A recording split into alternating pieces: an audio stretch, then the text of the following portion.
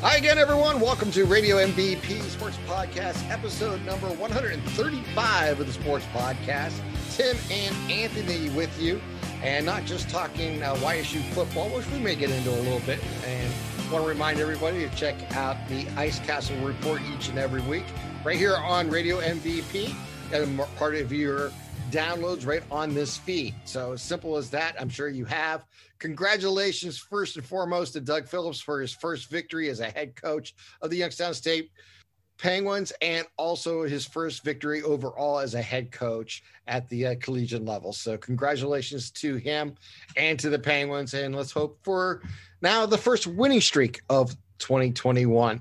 And of course, the Indians are in Arizona wrapping up here in the next week. We have baseball 1 week away from today, and the NCAA is going on, the NBA is going on. College football is kind of going on, and it is going on. So yeah, take your pick. It's a hodgepodge of everything going on. Plus we got the EPL, the restarting next week after taking an international break, and the AFL men's competition has begun this past week. And I can report quickly that my Pies lost their opener, but won last night for us, or early this morning, and they're now 1-1. And the Lady Magpies, the women's are, 6-1, or no, 7-1, going into the final round of competition before the finals, which are the playoffs in the AFL, begins the following week, which means I have to reach out to Gemma and try to get her on as soon as possible to preview that. And hopefully we'll have more AFL information coming your way here in a little bit. So that's just kind of a preview of what's going on. And let's bring in Anthony and say hello. What's going on, my friend? No, not too much. Nice to be back this week. And like you said, it's nice to finally get a win, even in the spring season. It still means a lot. It's still fun to win. It's still fun to see Stambaugh electric. That was a pretty electric atmosphere last week for as many people as we can have in there. And it's odd not to go home or not to run the radio and have other college football on. But I tell you what, it's kind of cool to get out of the stadium, get home, and have tournament games going on. So that was kind of cool at the same time. And hopefully Doug Phillips can build on his first career win as a head coach and add his first milestone big win as a top 10 team coming in again, and a chance for him and the program to gain a lot of momentum going forward. They have a chance here, Tim, to play giant killer and to ruin some playoff hopes, as only 16 teams get in. So North Dakota probably is going to get in the playoffs. You'd think with a win or loss. Missouri State in a couple of weeks. A lot of people don't assume Missouri State to be a playoff team. The Bears are 3-1, coming off a dominating performance in the Unidome, and they're going to be playing for a lot. So YSU has the chance here in the next couple of weeks to ruin some playoff hopes, but more importantly, to gain some momentum. And I don't know about you, but I made the comment I forget who it was. It was somebody at work, and I said, this has the chance to be the best NCAA tournament we've seen in the last decade or so. And not because we have a great team like we've had in years past. That's no disrespect to Gonzaga, who's undefeated. They're phenomenal. But there are a lot of really, really good coaches and players at the mid-major level that are finally getting the respect. Yeah, and I used to say every 4 to 5 years, but it's been a little bit longer now. Syracuse makes a run. Yep. And Syracuse made a run in the first weekend of the tournament, winning both games, getting to the Sweet 16. And Jim Boeheim always puts his teams in this situation. And against that zone, very difficult to handle. If there's a team for me to watch the rest of the way, it is the Orange from Syracuse. I truly believe that if there's a team that's going to upset somebody in the finals, it will be Syracuse. If, for example, if Gonzaga and Syracuse can meet up, and I believe they are in opposite sides of the bracket and could meet in the finals, I would not be surprised if the Orangemen come away with a victory. I just will not be surprised at all. This is Jim Boeheim in his glory and in his prime. This is what he does. When you least expect, especially the lower seed. Yeah, when you least expect them, that's when they make a run. And we'll see if it happens. I mean, we're talking 10 years ago, maybe longer since the last time they won the title. 2003. Take that back. 2003. 16 years ago. 2003. With Carmelo and Hakeem Ward. I was going to say, because Carmelo's been in the NBA 17 years along with James. LeBron. Yeah. So, oh wow, This put it together. This is not your typical Syracuse team. They still play the zone, but that zone has been honestly not very good this year. For the majority of the season, it has they've allowed a very high percentage from the field, a very high percentage from three. And it's not just until the last couple of weeks where they've started to morph into a pressure zone where they try to trap you more, be a little more aggressive. And that offense, right now, Syracuse is scoring at a high level with Boeheim's son, Buddy, Malik Dolezaj, Guerriere. They're scoring at a high clip too. And they made pretty easy work of West Virginia, except for a little run there in the second half to tie the game. But Syracuse was in control throughout that game, and they were in control throughout the last 30 minutes of the first round game against San Diego State. And this is what Boeheim does. You're right, Tim. Every couple years when he's a lower seed, you can almost pencil them in for a Sweet 16, Elite 8, Final Four run. Remember a couple years ago, I believe 2016, 2017, the Orange were a 7 or 8 seed and went to the Final Four. That's what they do. And when they're a higher seed, they tend to get upset in the first weekend, and it's like, oh, wait. But you're right. This is what Jim Boeheim does. Like him or dislike him, every year when they're a lower seed, it's almost like Michigan State, honestly. Mm-hmm. Every time they're a lower seed, except for this year, you better pencil them in to win a couple games because it really doesn't matter who they're playing. They're going to get there. A great coach always gets his team going. When you put them in a tournament format and you have a little difference in philosophy and style that Boeheim has and has been very successful with over his career.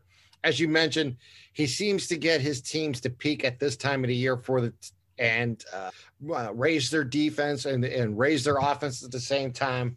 And, they make runs. Now, I put the ultimate jinx on them, watch them lose, to Houston in the Sweet 16. That's going to be a hell of a game. Yeah, it really will be. It really will be. And like I said, if they're of the 16 teams left, that's my team to watch the most. Now, there's other stories of the Sweet 16 that I think are phenomenal. I mean, obviously, you could talk about Loyola Chicago. Obviously, you can talk about Villanova and, making another run. Gonzaga being undefeated. There's so many good stories of this Sweet 16 that I think this weekend is going to be a lot of fun to watch, a lot of good quality basketball. I didn't have a chance last week because of the high school stuff going on to really watch it. I caught some scores and we were, paying attention to different things, but I didn't really have a chance to see that opening round the way I would love to normally do. But let's just, look at the Sweet 16 and what they're going on. Again, there's a reason Gonzaga is number 1 overall. There's a reason they haven't lost a game this year. I think they have a good route to the Final Four. They have a great route possibly to win the whole thing. But that's what a number 1 seed should get. Yeah, you're right. And I don't have a problem with that. They put them in a bracket that makes sense to me. And I don't have a problem with that at all. And, Michigan, I think Michigan, Gonzaga, Elite 8 will be a great matchup. Well, that wouldn't happen until the Final Four because Michigan's the 1 seed also. Final Four. You're right. I tell you what, I watched most of the Michigan game against LSU, and Michigan in the regular season finale against Michigan State lost Isaiah Livers to an injury. He probably will not be back for the tournament. And as I try to get a bracket up, I believe you're correct. Stupid audio in the background. Yeah. Yeah, I don't expect him to be available. No, I don't. And they looked, I mean, they looked like they were going to struggle with the athleticism of LSU. I'd tell you what, and now this is a huge if, and I know it's the what if game, but if Florida State, who for some reason or other this year cannot hold on to the ball, it's like they got butterfingers because they are good for 20 turnovers a game. Yeah. If they can cut that down to 12, 13, not a ton, they will beat Michigan. Florida State team, Tim, is a team that a lot of people aren't talking about. That would not shock me at all if the Seminoles won it all. They are that good. You go back up to the West region, and you would assume Gonzaga should be able to get by Creighton. That USC Oregon game is going to be phenomenal because Oregon is athletic. They can shoot the lights out of the ball. They can play defense. USC arguably is the most athletic team in the country. The Gonzaga USC potential for a regional final has a lot of intrigue to me. I still like Gonzaga, but they're the best overall team. I think they have the second best coach in the field right now. Another team that a lot of people are overlooking, and it's not anybody's fault, but it's just the way the games come on. Is you have USC, Oregon, and UCLA left, and I'm not sure how much of the country has watched them, just because most of those games come on at 10, 10:30, 11 o'clock on the East Coast. You look at the West Coast and it's teams. Really difficult. Well, that's one of the problems Gonzaga has had over the years, being a West Coast team. And then you actually mentioned the two teams from LA and USC and UCLA. No, we don't get to see them play, on a regular basis. And then, you look at, the two Oregon teams, Oregon and Oregon State. I mean, there's a lot of Western teams who have done well in that first rounds of the tourney. And here they are at the Sweet 16. And then you look, in the Southwest, you got Oral Roberts, the giant killer of the first two rounds of the tournament. Boy, can they shoot the ball. Holy mackerel. Again, not a surprise. Over the years, you look at what Oral Roberts, when they've had a team that made the final, or I should say the tournament, has they usually do have a good shooting team. And that is what you need from a mid-major. You have to have a team that can either play outstanding defense on as a routinely thing year in and year out, and make their run and make themselves known.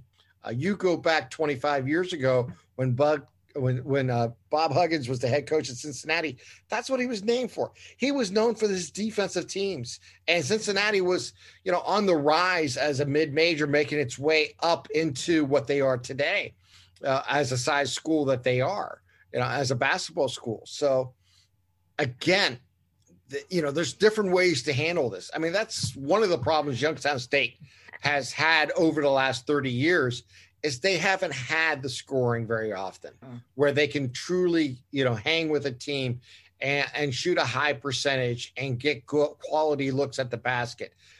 That's really one of the reasons why, not to get off on a tangent here, but why YSU's never made a run in their own tournaments over the years. The few times they've had some scoring. They just didn't have depth on a team. And, this is one of the things I think we're going to, look in the future at YSU and see if they can become a better scoring team and a better depth team where they have 7, 8, 9 guys on a rotation that you really believe in, where the 7th, 8th, and 9th guy actually contributes, not just give you minutes on the floor.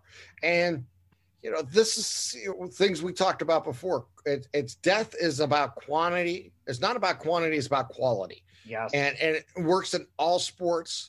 And you can go 7 deep and make a run in basketball, but you can't run into problems with fouls and turnovers and other scenarios that can really take away your game from them. Because you're going to run in a team that's going to be more physical than you. You're going to run a team that has more size than you. You're going to run in a team that may actually outshoot you. So you have to make adjustments. And those coaching staffs that run those teams have to be able to recognize those scenarios and make adjustments in game and have plays coming out of a timeout, that are huge. With all the TV timeouts and timeouts in a game, set up plays from this point on are going to be a huge part of this tournament. The team that comes, that's why Jim Boeheim always makes a big run this time of the year. Why? Because you watch his plays coming out of timeouts. They're very successful, both offensively and defensively, especially offensively. They usually score points. And that is such a huge advantage when you're talking about a tournament play. So I think when we look at it, Gonzaga has been really good at that this last few years, coming out of timeouts, having the right play and running it. And I think you're going to see where the coaching becomes a big part of the NCAA tournament and how they succeed. And it'll be really, I think, going to be the secondary story that a lot of people overlook, because let's face it, players play the game and players make the plays to win games or lose games for that matter. But the coaching staff puts these players in position to be successful in certain situations. And I don't care if it's late in the ball game or if it's 13 minutes left in the first half coming on a timeout, and you run the right play and you get 2 points, or you run the right play and you get a 3-pointer, or you run the right play and get a foul and go to the line. Those are huge, huge parts of a game. And you talk about all the timeouts that happen in college basketball today, taking advantage of those set plays, a big part of every game. Yeah. And, another thing is, usually, and when I pick my brackets in years past, I try to identify 3 things. A, what team has experience? Because experience in March is so valuable. It can't be understated. B, what team is coached well? And I'm not saying all the bigger name schools because they always win. But you look at this year, and you're seeing a lot of these lower schools, these mid-major schools are phenomenally coached. I mean, some of them are better coaches than the high major teams. And C, I usually look at what team has the best interior big men play. Yeah. And this year's tournament has thrown that all out the window, because you are seeing a shift in how college basketball is changed. And it started with the NBA a couple years ago, following the European model, positionless basketball, to where your 4 and 5 guys are not strictly down on the perimeter. You take a look at UFC, the Mobley brothers, 6'9", 6'10". They can come out and hit a jumper. Oregon and Chris Duarte, he can hit the jumper. Florida State, yes, they got a 7-footer in Cooper Vika, but he can handle the ball. Michigan, probably the best or the most traditional team with the big men down low and Wagner and Dickinson, but those guys can play on the perimeter some too. But this year, you're seeing, if you don't have guards that can shoot, you're not going to win. And you look at every team remaining in this tournament. And to me, and I know I sound like a broken record when I say this word, and people probably get sick of it. You could probably play a drinking game for as many times as I say this word. But, Tim, look at these teams left in the Sweet 16, okay? Gonzaga, Michigan, UCLA, Baylor, Loyola Chicago, Syracuse. All those teams are not saying other teams don't, but all those teams, Villanova, have some of the best cultures in the game. And I think it's evident in the work that Jay Wright is doing. He lost his best guard going into the Big East tournament, and they looked lost. They got waxed by Georgetown. They weren't really competitive. And now you look up all of a sudden, and Jay Wright won both games by double digits after he's supposed to be the trendy upset pick in the first round against Winthrop. and I wouldn't put anything past them beating Baylor. He's the best coach in college basketball right now, and I don't think it's even close. No, he runs circles around these guys. And that's what I'm talking about, coming out of timeouts and other plays that you can set up and do, and you can have an effect on the game as a coach. There's no question the college game really, truly showcases that ability of coaches. The NBA does too, but you don't notice it as much. The NBA is such a high level of basketball that sometimes you don't give credit where credit is due to the coaching staff that sets up plays coming out of timeouts and other scenarios where they call it on the floor, because you don't necessarily see it. And the players themselves can run the play and run the offense and make decisions, like a LeBron James or like a Stephen Curry and others, Stephen Curry and others. You can do these things. Those players at that level, they're kind of like a coach on the court. And you'll find some of that at the high school and the collegiate level once in a great while. But especially at the collegiate level, you can find, and it's usually your point guard is that guy that the coach trusts to run the offense, to make decisions, to make calls in game, because that is their quarterback. That is the guy who really, truly sets the offense and defensive tone.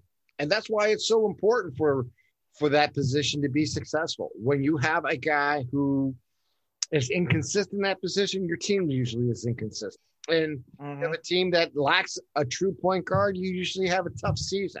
And that just, it's absolutely true. Now, you're right. The bigger guys now shoot threes and shoot from the outside than ever before. But we knew that was coming. The 3-point line has changed basketball dramatically over the last 40 years. And we have now seen, big men who are more finesse players that work outside than inside. But those who can get inside and be a defensive value to a team are huge and get rebounds and outlet the ball. And they may not be the big stars of the past that the centers used to be, but they still play a valuable position, those 4 and 5 guys. And you don't see the traditional 5 that often, pivot guy. But, yeah, if you have one, you can really take advantage of this game because no one plays inside properly that often. And if you have guys who can combine for that type of play, kind of like Gonzaga does, then you all of a sudden have, that hybrid type player who can play inside, outside, and all of a sudden it changes everything.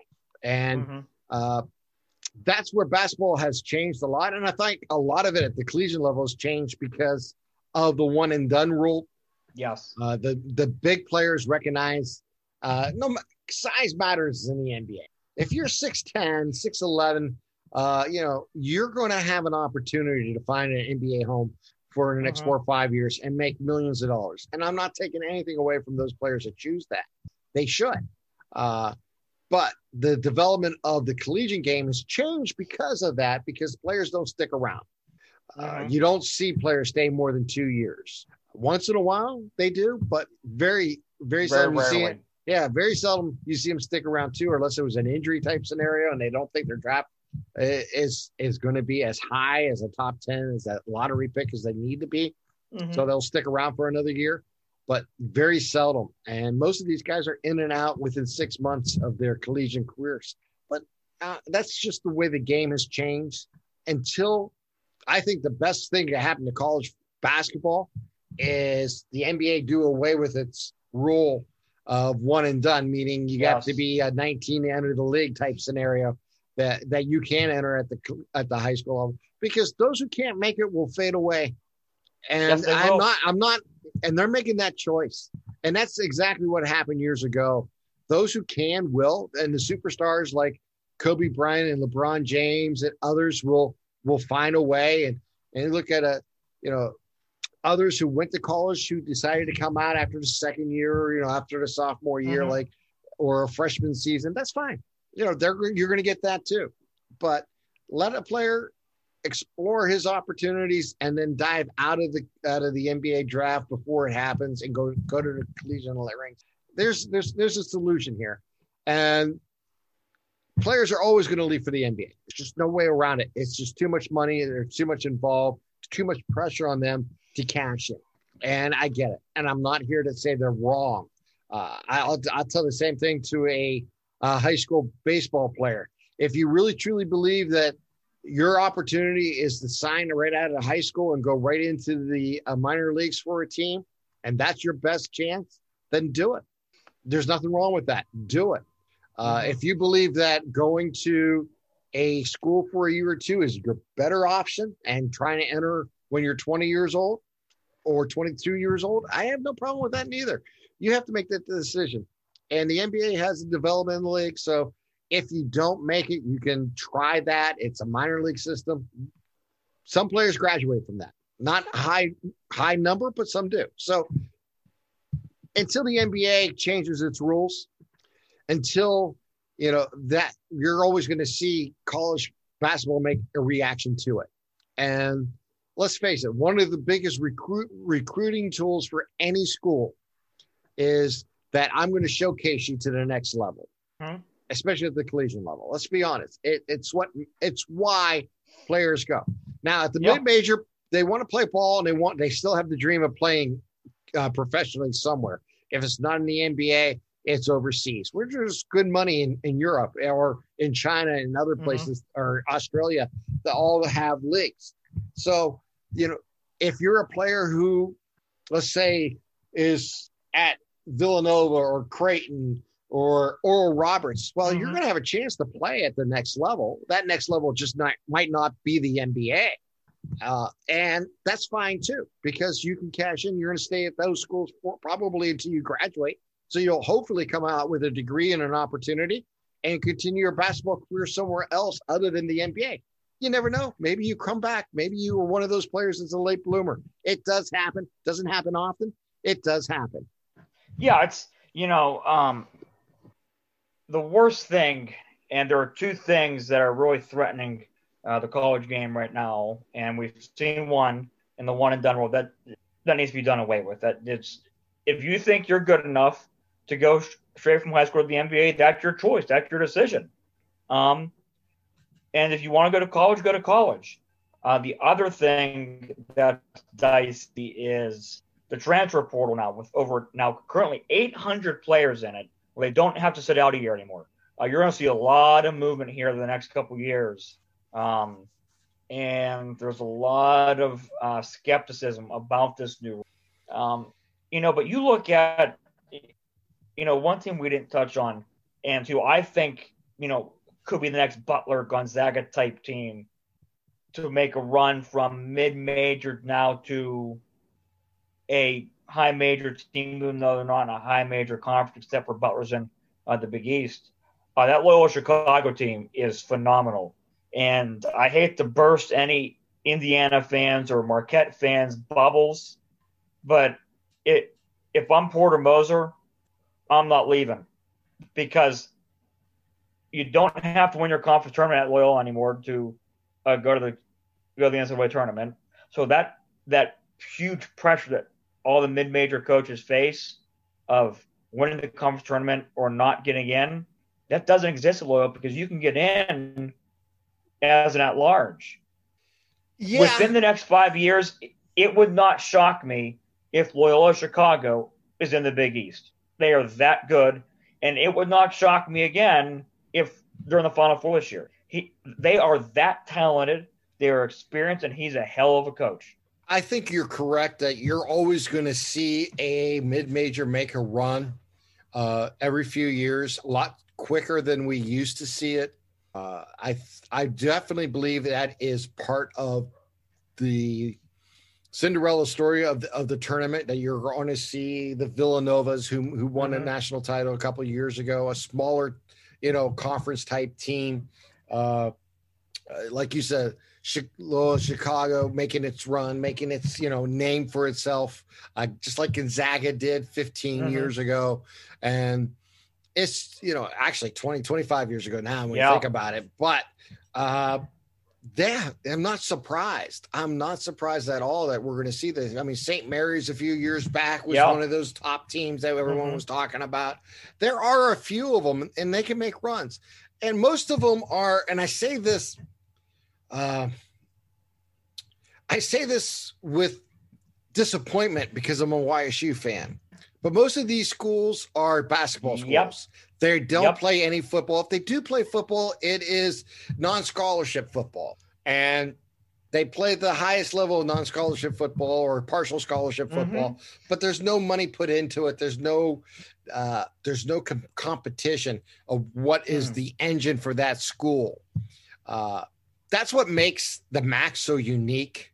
Yeah, the MAC is a good football conference. It really, truly is. It has some. It's a hell of a football conference, and it's a hell of a basketball conference, and it's a physical basketball conference, and they play good quality sports in the MAC, and that is where YSU is not. What I mean by that is YSU is MAC light. It has an economic engine in football, but does it utilize it properly? Can it become the engine it is? And the reason I bring this up is I was with a coworker today at another store, and I went down and I had to get some parts from there, and we were talking. He goes, YSU football's playing now? I says, yeah. I says, they just won their first game. I says, they're playing an 8-game season. They've already played 5. He looked at me like he was in shock. He had no idea that they were playing. And this is part of the problem with the school at YSU that's kind of caught in between. You have a football program that has been designated, and understandably because of where we're from and how powerful football is as your economic engine. But you have a basketball program who is there and competes at the highest level of your competition in the Horizon League. Can you afford to do both at YSU's level? And the reason I say that is you look at the teams that they compete against. Not many of them have competitive football and basketball.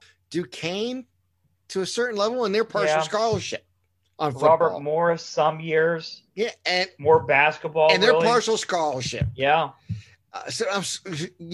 This is, and YSU's not. YSU's a full scholarship for both basketball and football. So you need an economic engine that succeeds on both levels, on basketball and football. And you have to promote your program. You got to get out there, and not just billboards, not just flyers in the newspaper, not just coach's show. You have to be inventive. You have, I'm going to say something radical here. You have the internet. I don't know if you know that. We have social media. You have YouTube too. Well, let me say this. Well, my point is. Let me say. Wait. My point is, you can't be stuck in 1990 and in 2021, and it is going to get more and more difficult going forward to compete for every dollar that a sports fan has to spend, because everything's going up. High school sports is going up. College sports is going up. Professional sports is going up. Everything is online, and you have to, buy a subscription if you want this channel or that channel or whatever it is. If you have Disney Plus, then you all of a sudden get ESPN Plus and Hulu and all that good stuff.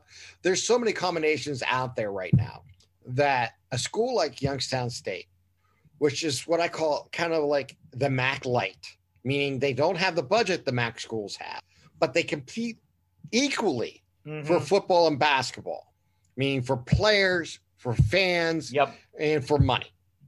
It is a tough situation they're in, and they're going to have to find a way to break through to get to that next level, for they have an economic engine from both. You have 2 engines, and they're both firing equally, and have a chance to really be that part of the athletic department going forward. I don't know if it'll ever happen, Anthony. I really don't think it will.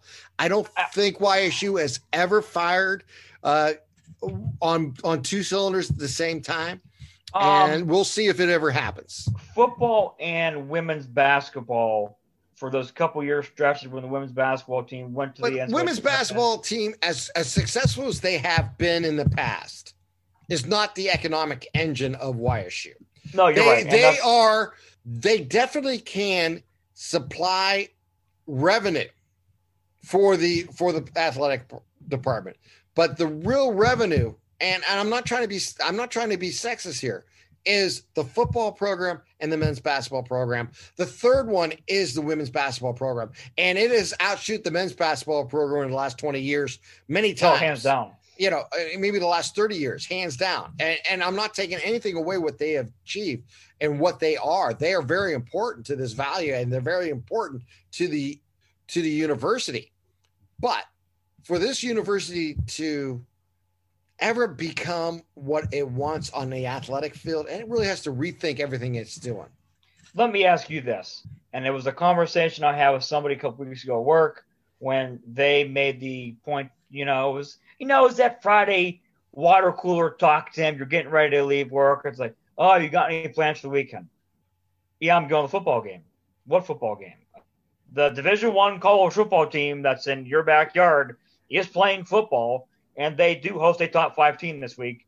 But it was along the lines of, if you stood outside of, say, the Williamson College of Business, to Bartlett Hall at YSU, right after class let out 1 o'clock, whatever time of day you choose in the middle of the day, and you asked every 10 people, who does Youngstown State play this week in football? How many know the answer? 2, 3? I was going to say about 25%. And that's embarrassing. That's embarrassing when you're right, Tim, we do in the 21st century, most of our stuff or our heads, especially these college kids, are buried in the phone here, and they're on Twitter, they're on Instagram, they're on Facebook. And I'll say this, and maybe I'm being biased, but I think we have a pretty damn good sports information crew, and I'll include Rob Schmidt in that group. Rob Schmidt, Trevor Parks, Jamie Hall, and John Vogel do a hell of a job promoting the athletic teams and promoting the games and trying their best through social media, through, all this other stuff to get people to the games.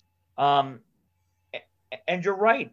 It's time to move beyond the old 1990s marketing strategy of, well, let's put football plays versus North Dakota on the big Y scrolling boards they got across campus. Look, let's be honest, Tim. Who looks at those nowadays? And you and I made a comment a couple of years ago driving through Niles. There was a basketball board up there, and I thought it was for a high school team, Tim. There was no logos. There was no nothing. Yeah, well, I can't. I've never talked to anybody at YSU in many years. I definitely believe that they're behind the times on promotion and how to use the tools that are around us today.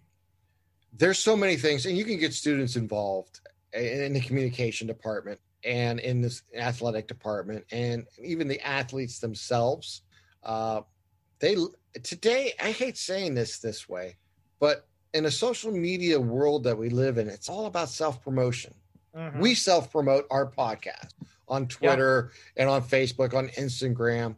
We don't go crazy and and buy ads anywhere, but that's how it's word of mouth, and it's us hopefully reaching somebody new for the first time. And if you are, welcome to our podcast. Glad to have you on. Give us a 5-star ratings and all that good stuff you hear from all the other podcasts. No, I'm just having fun there. But my point is, you have to wonder if those who are making decisions recognizes that what was true and good 10 years ago or 20 years ago or 30 years ago is not necessarily the right instruments to use today. The game hasn't changed. It's still football, it's still basketball, it's still baseball, it's still whatever game they're playing. It's still soccer. But you have to find a way to break through the clutter. And there's a lot of clutter out there. And you have to find a way to motivate somebody to buy a jersey, to buy a jacket, to buy a ticket. You have to make it friendly and appealing to everybody. And that's a difficult thing to do. I'm not going to sit here and say that's easy. It's not. You're going to upset a few people along the way. You're going to disappoint a few people along the way. Hopefully, you'll actually reach and excite more people than in the opposite way, no matter what you're doing in life. And that's the way I see it right now. Like I said, YSU is in a difficult scenario. They really, truly are. They're the smallest Division I school in the state of Ohio, and they don't compete on an even playing field with everyone else in the MAC. And then you have Ohio State that dominates, and you have Cincinnati that's growing. Yep. So now, what do you do? Where do you go from here? How do you reach? And worst case scenario for Youngstown State, they're in the part of the state that is declining in population each and every decade. So you have to reach your audience, and it's shrinking on you. I mean, it's a difficult. There's no easy answer here. You can say 1, 2, 3, 4, and we can complain about everything that they're doing. And I still will go back to my original statement that sometimes, in my opinion, they're stuck in 1990 versus coming into 2021. I think they're inching their way sometimes in those right directions, but maybe it's time to take a leap of faith in themselves and a leap of faith in a marketing strategy that reaches fans. Is it difficult? It certainly is. There's so much entertainment value out there today. There's a lot. You're right, Tim.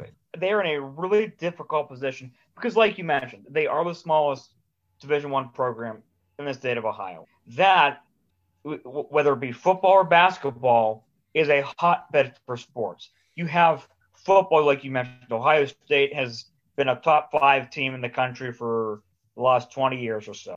You have Cleveland State in basketball, who's getting really good. You have Cincinnati, like you mentioned, who's getting their 3-10 win seasons in a row. So where do you go? Because let's be honest, Tim, the days of Youngstown State are over. You know, the days of where I think I can say Youngstown State is your number 1 team. It's obviously mine. Everybody knows that. I wear red and white every freaking day, basically. But you're right, because you have so many options for viewership. You have to compete against Ohio State in football and Cincinnati in football. And let's be honest, Tim, who wants to go watch, and this is no disrespect to Youngstown State or their opponent, but Youngstown State play a team that outside of maybe a couple hundred people they've heard of, or would you rather stay at home and watch a top 2 team, top 3 team in Ohio State play Minnesota or play Penn State, or, you know, in October when YSU has a home game, Cincinnati plays Notre Dame the same day. You know, it's like, where do you draw these people in at? Because, look, like you mentioned to your guy you talked to, YSU's playing football this weekend. They host a top 5 team, but how many people have heard of North Dakota? You know, they've heard of North Dakota State because of ESPN the 1 or 2 times a year. But honestly, who knows South Dakota State's really good? Who knows North Dakota's really good? Except for the people that listen to our podcast or people that go to the games. I mean, you really don't know. Yeah, that's the challenge. I mean, that is the difficult challenge that YSU's in. When you look at the geographics of the Missouri Valley Football Conference, it is primarily towards the Mississippi, and you're towards the Ohio River. Okay, there's a big difference, and there is no close rival to at least to get excited about in football. Now, basketball's a little different story. You have Cleveland State. It's right, you know, it's an hour and a half away from you. You've been playing them for 20 years almost. You've been in the Horizon League now. So there's no excuse not to have big games about playing Cleveland State. That should be your rival. You have to win those games. That's the hardest part. Now, YSU has won a few over the years, but you have to, really battle them. Yeah, and you have to get, I hate saying it. I'm not a marketing guy. I don't want to be a marketing guy. And I'm going to say something that probably is the worst thing you can do, but pack the house. It's a difficult thing to do, but pack the house for that game. And then the hardest part is to get the W and get people excited. And that's the same thing with the football team. I mean, this year's a little different because of the pandemic. It's totally different scenario. You're playing in the spring. You're limited to 3,600 people in a 20,000 seat stadium. You got off to a god awful start. You probably had the worst first impression from a head coach ever in the history of YSU football. You have, you're climbing a mountain football wise. Now, each week we've seen it improve. And the thing is, like I said, one of the hardest things to do is develop a program and promote a program at the same time. So the coaching staff had made its decision this year in football of truly using the spring as an opportunity to cement what they want to do and what type of football they want to play and what they are. Good or bad, 2 or 3 of those games, they basically played as scrimmages. And that's disappointing because if you're a fan of a team, you don't want to see a team go into a game knowing that they're defeated before the first kickoff. That's frustrating. And it's not the player's fault. That was the coaching's decision. And maybe that's a long-term decision. They're willing to take that chance. And I get that. And it's very well may pay off come this fall. And I'm hoping it does. I truly do. And there's no recipe better for promotion than winning. We've seen that over the years. As a team gets good and wins home games and makes it an event to be there, Stambaugh Stadium can be filled. Same thing with the Bigley Center. It can be filled but the hardest part is making it an attraction to people and building that relationship by winning ball games that matter. Not coming up short. I mean, the basketball program, God bless them. For the last 35 years, when they've had a big game at Bigley Center, most of them, they've been L's. They've been a few wins, but when they've had crowds of 4,500 or better, they've lost the majority of them, unfortunately. They played their hearts out. They gave everything they got, but they came up short. There's been a few victories along the way, too. I don't want to take that away from that program over the years. But that's the key. Just like the Cleveland Indians. The Indians want to pack, the Jake in the future. Then how are they going to do it? They're going to win ball games. And they're going to win games that are exciting, and they're going to win. And people will come. And that goes with everything. But also, if you're trying to build something, you got to get outside your comfort zone and do something different. And yeah, it's gutsy as hell to do. And I got to, it's easy for me to complain or to say because I'm not involved and I don't have the budget and I don't have to make those decisions of what's a good ad and what's a bad ad or how to do it. But to do the same thing over and over and get the same results, we know what that means. And that's where we're at. And, this became kind of a YSU pod by accident, but that's not unusual for us. Well, you talked about, the job that they have now to market for any college program the size of Youngstown State's. Because I'm sure it's very difficult for Cleveland State. Now, granted, they had a tournament run, so it's going to get easier. But coming into the last couple of years, they were bottom feeders. They weren't very good. They don't have a football program to go on. They don't have a baseball program anymore. It's really tough, Tim, like you mentioned, when, except for a couple of blips in the radar, you haven't been very good. You get hot stretches and then, falters off. But you don't have that one or two main rivals in football that you can count on twice a year, once a year. You're not going to have that. Pack that place. You're not going to have it. You're in a conference that the closest road game is Illinois State, 8.5 hours away. And I made that drive. It's a long drive. You're not going to have it in football. It's not possible. You're in the wrong. There's not a conference really that for YSU football to be in, other than what they're in, and still be in the horizon. Like That's the problem you have. Yep, you would have to leave both for that. And the only place you really that geographically fits is the MAC, but you don't have the money for the MAC. So when you look at it, it's like I said, you're the smallest school in Division I football, the smallest school in Division I basketball that plays both sports at full level, at the highest level. So, yeah, you're up against it. There's no question about it. You're up against it. And I don't want to continue to keep going in circles, Anthony.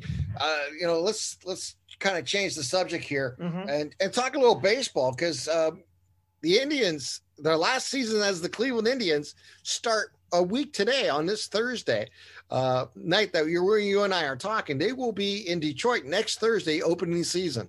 7 days away. We are now technically, because at this time next week, we're going to be 1-0.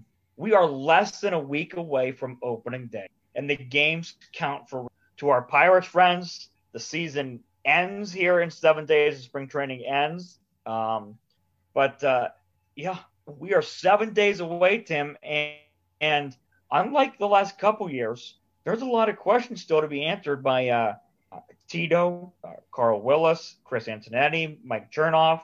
Who's your first baseman? Who's your fourth and fifth starter? Who's your closer? Who's your setup man? Even though we might have had that answer today in Brian Shaw, I think we'll probably get a lot of work. He can be trusted. They trust him. They've seen what he can do. What's your lineup going to look like? And right now, who's going to play center field?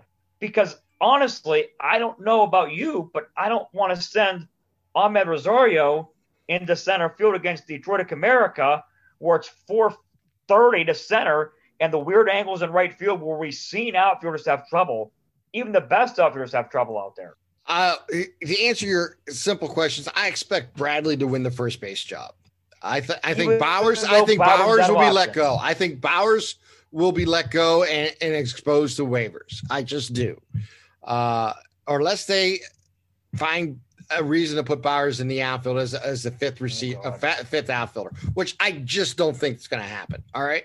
Mm-hmm. So I think Bradley's going to win the job at first base. Obviously, we know Jimenez is at short, and the infield is set. The outfield at center field is going to be a platoon. I really, truly believe it's going to be Zimmer and Rosario, and they're going to just take it one game at a time with each and try to match up, like you just mentioned, where they're playing, who they're playing, and we'll see exactly how it works out. And there's a chance that he could DH once in a while too. I'm talking about Rosario because they like his bat. I mean, it could potentially could be a hit of 300 hitter and drive in runs. And that's why they moved him out to the outfield.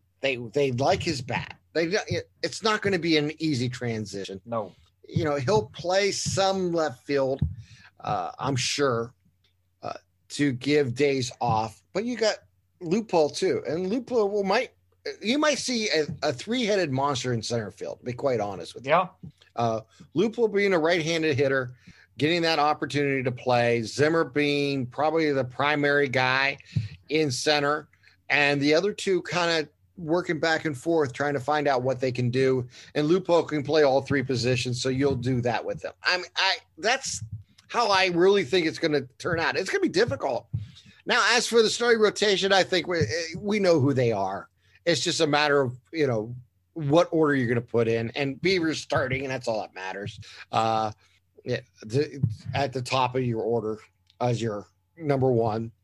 Tristan will probably be your number 5. I'm pretty confident about that. And, your top 3 with Plesac and it's going to be there, of Savali. I don't see how it's not going to be there. So now, who's your other starter then? Well, you only need 4 to start the season because of all the days offs. You'll figure that out. There'll be time. You'll figure that out through the bullpen and others. I think it's Quantrill. I really do. I think Quantrill is really the number 5. I think, Tristan will be number 4. Savali will be 3, Plesac 2, and Bieber 1. I think that's your starting 5. I really, truly do. I don't think it's going to change. I think Quantrill will probably start in the bullpen because he's done it before. Mm-hmm. And then when a fifth starter is necessary, they'll transition him to be the fifth starter. I think that's how it's going to work, because they get like 3 off days in the first 8 days. Mm-hmm. So they get one on. You got 2 in the first week. Right. Because they protect the home date, the home opener date, which is, in a pandemic, was that really necessary? I don't know. Maybe it was optimistic, but that's what they chose to do. That's baseball. Baseball does never, baseball has its own mind and rhythm and style, and you'll never understand it. So when it comes to schedule making, the schedule makers, the craziest thing, Anthony, is we play the White Sox 8 times in the first 30 days. Yes. Yeah, we get you play them 19 times all season, and you play them 8 times in the month of April. Well, it's like it was a couple years ago. Remember when we played like the Tigers 12 times in April and May, and then we didn't see them again until September? Right. You look at that April schedule, and you're going to see a lot of the Central Division. You always do, because 8 times. You always do. You always do. All teams go through this because of the unbalanced schedule. And that is one of the problems you have. Plus, you have interleague baseball with an unbalanced schedule. So it's very, very much about playing your division. That's just like you look at what the Dodgers are going to face. There's a reason why people are predicting 105 plus wins for the Dodgers. And second place, everyone said, it's probably going to be San Diego, and they might win 94 games. Mm-hmm. They could be 10 games behind them in the standings because of that division. But they're going to play the Giants 18 times. And, it's just the Rockies. Yeah. The Rockies, exactly. And these teams are going to beat up on them. And that's just what you expect. There's 36 games between those two. I won't be surprised if the Dodgers win 30 of them. And that's just, that's kind of what the Indians went through a few years back when they were at the top of the Central Division. Now the Central Division has tightened up a lot. Everyone expects Chicago to be that top team. So these first 8 games are going to be huge for the Indians. If they go 4-4 against the White Sox, they're going to be right in this division for a long time. If they go 1-7, it's going to be a long year for the Indians, because that's a long way to come back within division losses. Although the White Sox do lose star hitter and outfielder. He's not great in the outfield yet, but Jimenez is out 4 to 5 months. Yeah, I read that. Now they do have a lot of depth, but that's a pretty big bat. That's still, in my opinion, you're still talking about them and the Twins. Pitching. Them and the Twins is the top 2 teams in the division coming into the season. Not saying the Indians can't compete. I think they can and they should be more of a surprise. I think I'll be honest. This Indians team with its pitching and still with unproven lineup, but I think a changed lineup from last year, which is a good thing, by the way. Yes. I'm going to say, if I had to put a number on the Indians, and I hate doing this, but just for the fun of it, let's do it. I think the Indians could win a minimum of 86 games, and I won't be surprised if it's close to 90. Yeah, I think your ceiling probably 90, 72, 91, and 71. And like you mentioned, a drastically changed lineup, and compared to last year, that's not a bad thing. I think you're going to be more versatile this year. I think you're going to be quicker. You can get guys on and probably steal a little bit more bases. I think for the first time, even last year, the biggest complaint early in the season was there was no depth.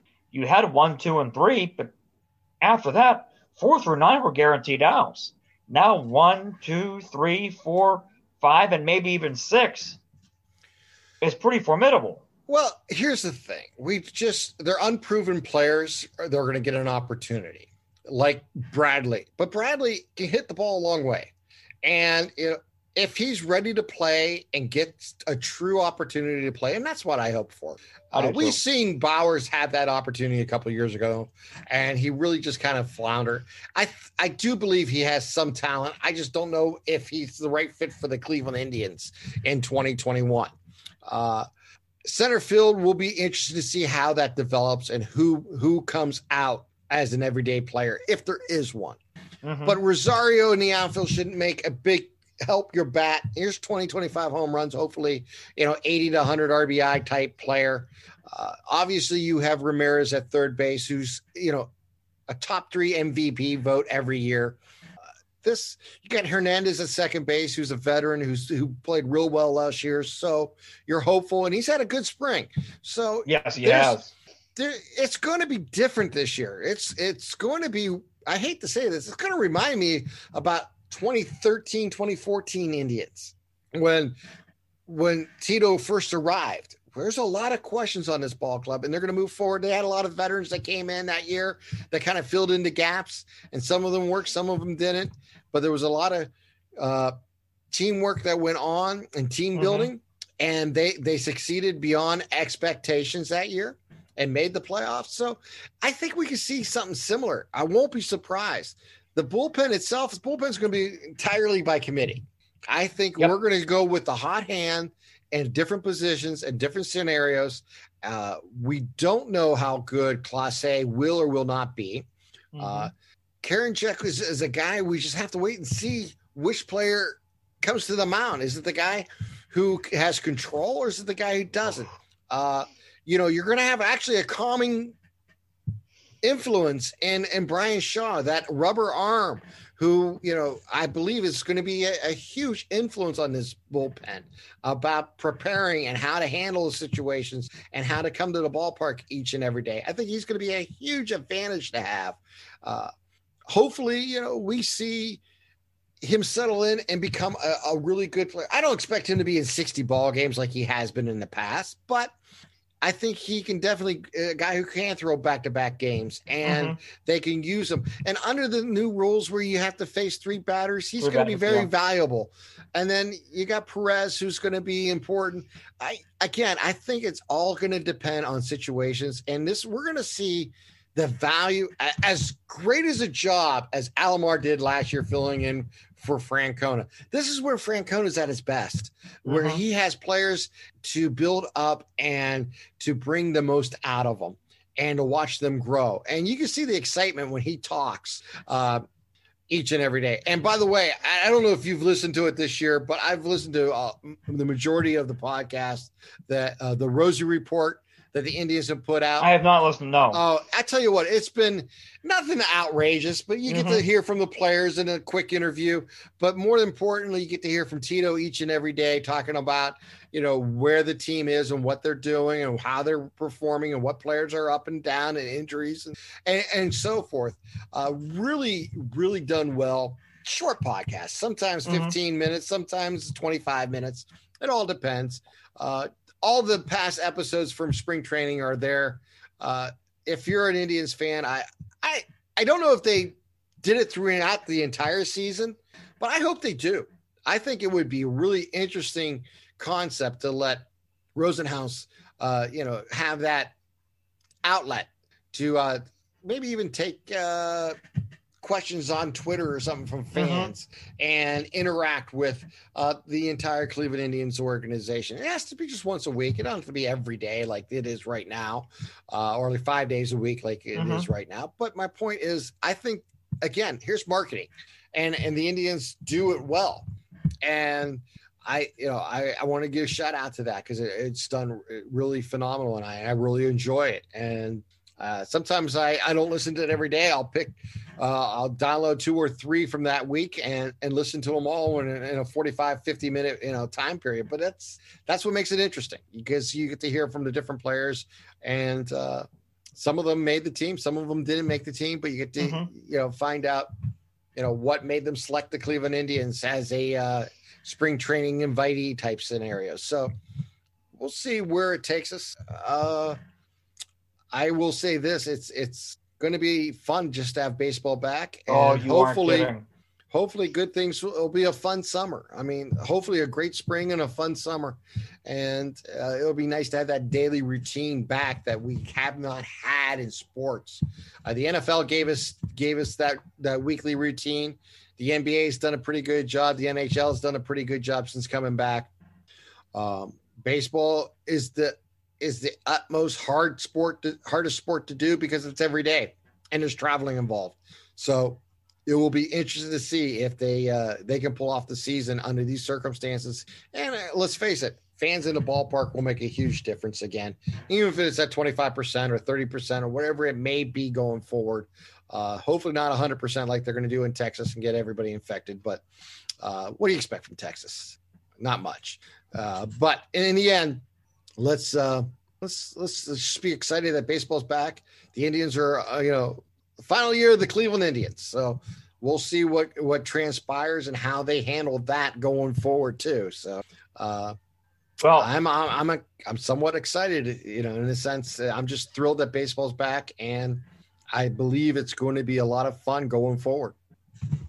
Well, Tim, you mentioned that's, the great thing about baseball, and to some people it drives them absolutely nuts. To purists like you and I, the every day you wake up, you have a new game, the 162, that's exciting. It's thrilling. And like you mentioned, this year, for the first time in nearly almost 2 years, you're going to have fans in the stands at a limited capacity of 30%. And I myself have tickets to April 9th. So the countdown is on for me for my first time being back in the stadium since October of 2019. So I'm ready. I got 3 games in April, and I'm chomping at the bit to get back at the corner because it's been far too long. And hopefully, Tim, 7 days from now, we're talking about a opening day win, 7 innings for Bieber, maybe 6 for his opening day, a couple home run pitches by Jose, and a dominant performance by the bullpen. And we're on our way to what is a pretty big team. Tim, you mentioned the April schedule. Your first 6 games are against the 2 teams who are rebuilding, even though Kansas City's farther along than Detroit. You got to come out of the gate strong. 4-2, 5-1. That's big. You got to do it. Kansas City's farther along than people recognize. I will say that they're going to be. If they win 80 games this year, would not shock me. No, will not shock me at all. Neither. I think they're farther along than people recognize. We'll see exactly what transpires. It's only March 25th, but we are 1 week away from baseball, which will be a lot of fun. Yeah, I can't wait. I can't wait either. It's good to say that baseball's back, and Saturday we have football. Yes. We're not that far away. Last home game for the Penguins, so we'll wish them the best going forward. Obviously, the NBA is heading to their crescendo, getting towards the playoffs, so that should be a lot of fun. And like I said, there's a lot going on. We got the Sweet 16 this weekend. It's just going to be a lot of. There's a lot of viewing available to any sports fan out there, and it'll be great to have Tom Hamilton on the radio again and listening to baseball games and just doing things around the yard, It's springtime, and it feels good not to have a jacket on today and to be outside. And we're going to have a lot to look forward here in the next few months. I do want to say, send out my best and congratulations to the Newcastle Red Hurricane, who their season came to an end last week in the PIA first round again, or in the quarterfinals, I guess you want to call it, against a Erie Cathedral Prep, who has now made it to Hershey. Boy, it was a tough season ending for the Red Hurricanes. The Canes played really well though all season long, finished 21-3, won the WPIL. They got a gold medal in the process. So there's district champions. That's something to be proud of, and it is a special moment going forward for them, and a heartbreaking ending to the season in the quarterfinals once again in the PIA championships. Tells you how hard it is to win a state title, no matter who you are, where you're at. And there are others who have competed locally and in Lawrence County, and I wish them the best going forward. And you know what? That's sports. It takes a lot of good fortunes to win the whole thing. And sometimes you come up just a bucket short, or, unfortunately time runs out on the last second shot. The Red Hurricanes went down they were down by 2, went down to court, got a shot off, and Rebound was put back in, but when he caught the ball, that was when the buzzer Exactly. was going off, and it went in, unfortunately. Like I said, needed another second in the season to continue it on. It just didn't happen. But That is it was a tough ending. It was a very, very physical game, which a game where the officials let them play very physically the entire game. There were 7 charges called and no blocking fouls called in the game. That's combined. So it was just that type of game. It was a real physical game with Erie Cathedral Prep. They came out the winners. And this Saturday, they're playing for a championship. So congratulations to them, and I wish them the best. And I look forward to next year. 4 years down covering the Red Hurricanes. 4 of my finest years of broadcasting because I've just enjoyed every moment of it. Lawrence County does not get the publicity here that it deserves. You always talk about the 5-county area of the Mahoning Valley, meaning Mahoning, Trumbull, Columbiana, Mercer, and Lawrence. Lawrence County gets lost. I don't know why. No one locally covers them anymore. But Newcastle's a hell of a program, a hell of a good athletic program that's a stone's throw from Poland, really, and no one knows about them. And I am so fortunate to have the gig that I have, and we'll see what happens in the future. But I just want to give my best to Ralph Blundo, the coaching staff, and the players who once again gave me a great thrill of calling their games. And I look forward to the 2022 season. Yeah, and hopefully with this pandemic behind us, it can get back to a more sense of normalcy, and we'll probably another successful season. That's one hell of a program that doesn't get the recognition over here that it deserves, because they're probably, if not the best team, one of the 2 or 3 best teams in our viewing area. There's no question. Like I said, my whole life I've been taught that the Mahoning Valley viewing area on television was Mahoning, Trumbull, Columbiana, Mercer, and Lawrence counties. And Lawrence counties gets lost anymore. No local TV station goes over there. Mm. None of them do. I don't get it. For years they used to. Now they consider it the stepsister. I don't get it. I know people in Lawrence County do a lot of viewing in Pittsburgh because Pittsburgh actually reaches them, and locally they look that way. I'm not going to get into it. Let's just call it as what it is. They get lost in the shuffle. I'm very fortunate to have them in my life, and I'm very proud to say I support Lawrence County sports, and I look forward to future endeavors over in Lawrence County. Even though I'm an Ohio guy, it's been a lot of fun the last 4 years, and Forever Broadcasting has taken me up north in the Northwest into Meadville and Franklin and Titusville. And now down to Newcastle, and it has been an amazing run. I've been doing that. I was just figuring it out, Anthony. It's been, I think, 13 or 14 years I've been broadcasting there. It's shocking. I think at least 12 years. How's that? That's one hell of a run. You know what? I don't even keep track. And people ask me all the time, and I just don't keep track of that stuff. I never have. But yeah, I think it goes back to 2010. So it's 12 That's seasons. one hell of a run. Yeah. Between everything they've given, I've been very blessed, and I'm very fortunate to have that opportunity. So, yeah, we're going to have to reach out to some of our friends over there. Obviously, James Dotson, and then up in Erie to Ray Reinsdorf, who I got a chance to see this past weekend and talked to him a couple times on the phone, which was a lot of good deals. So I know I'm kind of going on a tangent here, but I don't know what else to talk about, Anthony. We got a little Indians talk in at the end. Talked a lot about the Penguins that we didn't expect, but we got a little Sweet 16 talk in too. So I hope everyone enjoyed it. Let me tell you this again. I was joking before, but if you do listen to this podcast, tell your family, friends, and enemies. I like to say that as a joke, but tell them all about it. If you have a rating system, if you get it through Apple Podcasts, give us a 5-star rating. Give us a review.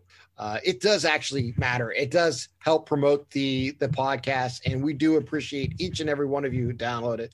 And we're getting a lot on the Ice Castle report, and we're getting a lot on our our traditional podcasts. So I haven't got the exact numbers, but I've been going on and we've had over 150 downloads and listens in a week's time for the Ice Castle Report and the podcast. Sometimes we're over 250. So I thank each and every one of you. If you guys could do that for us, we would really appreciate it. Anthony, your final thoughts.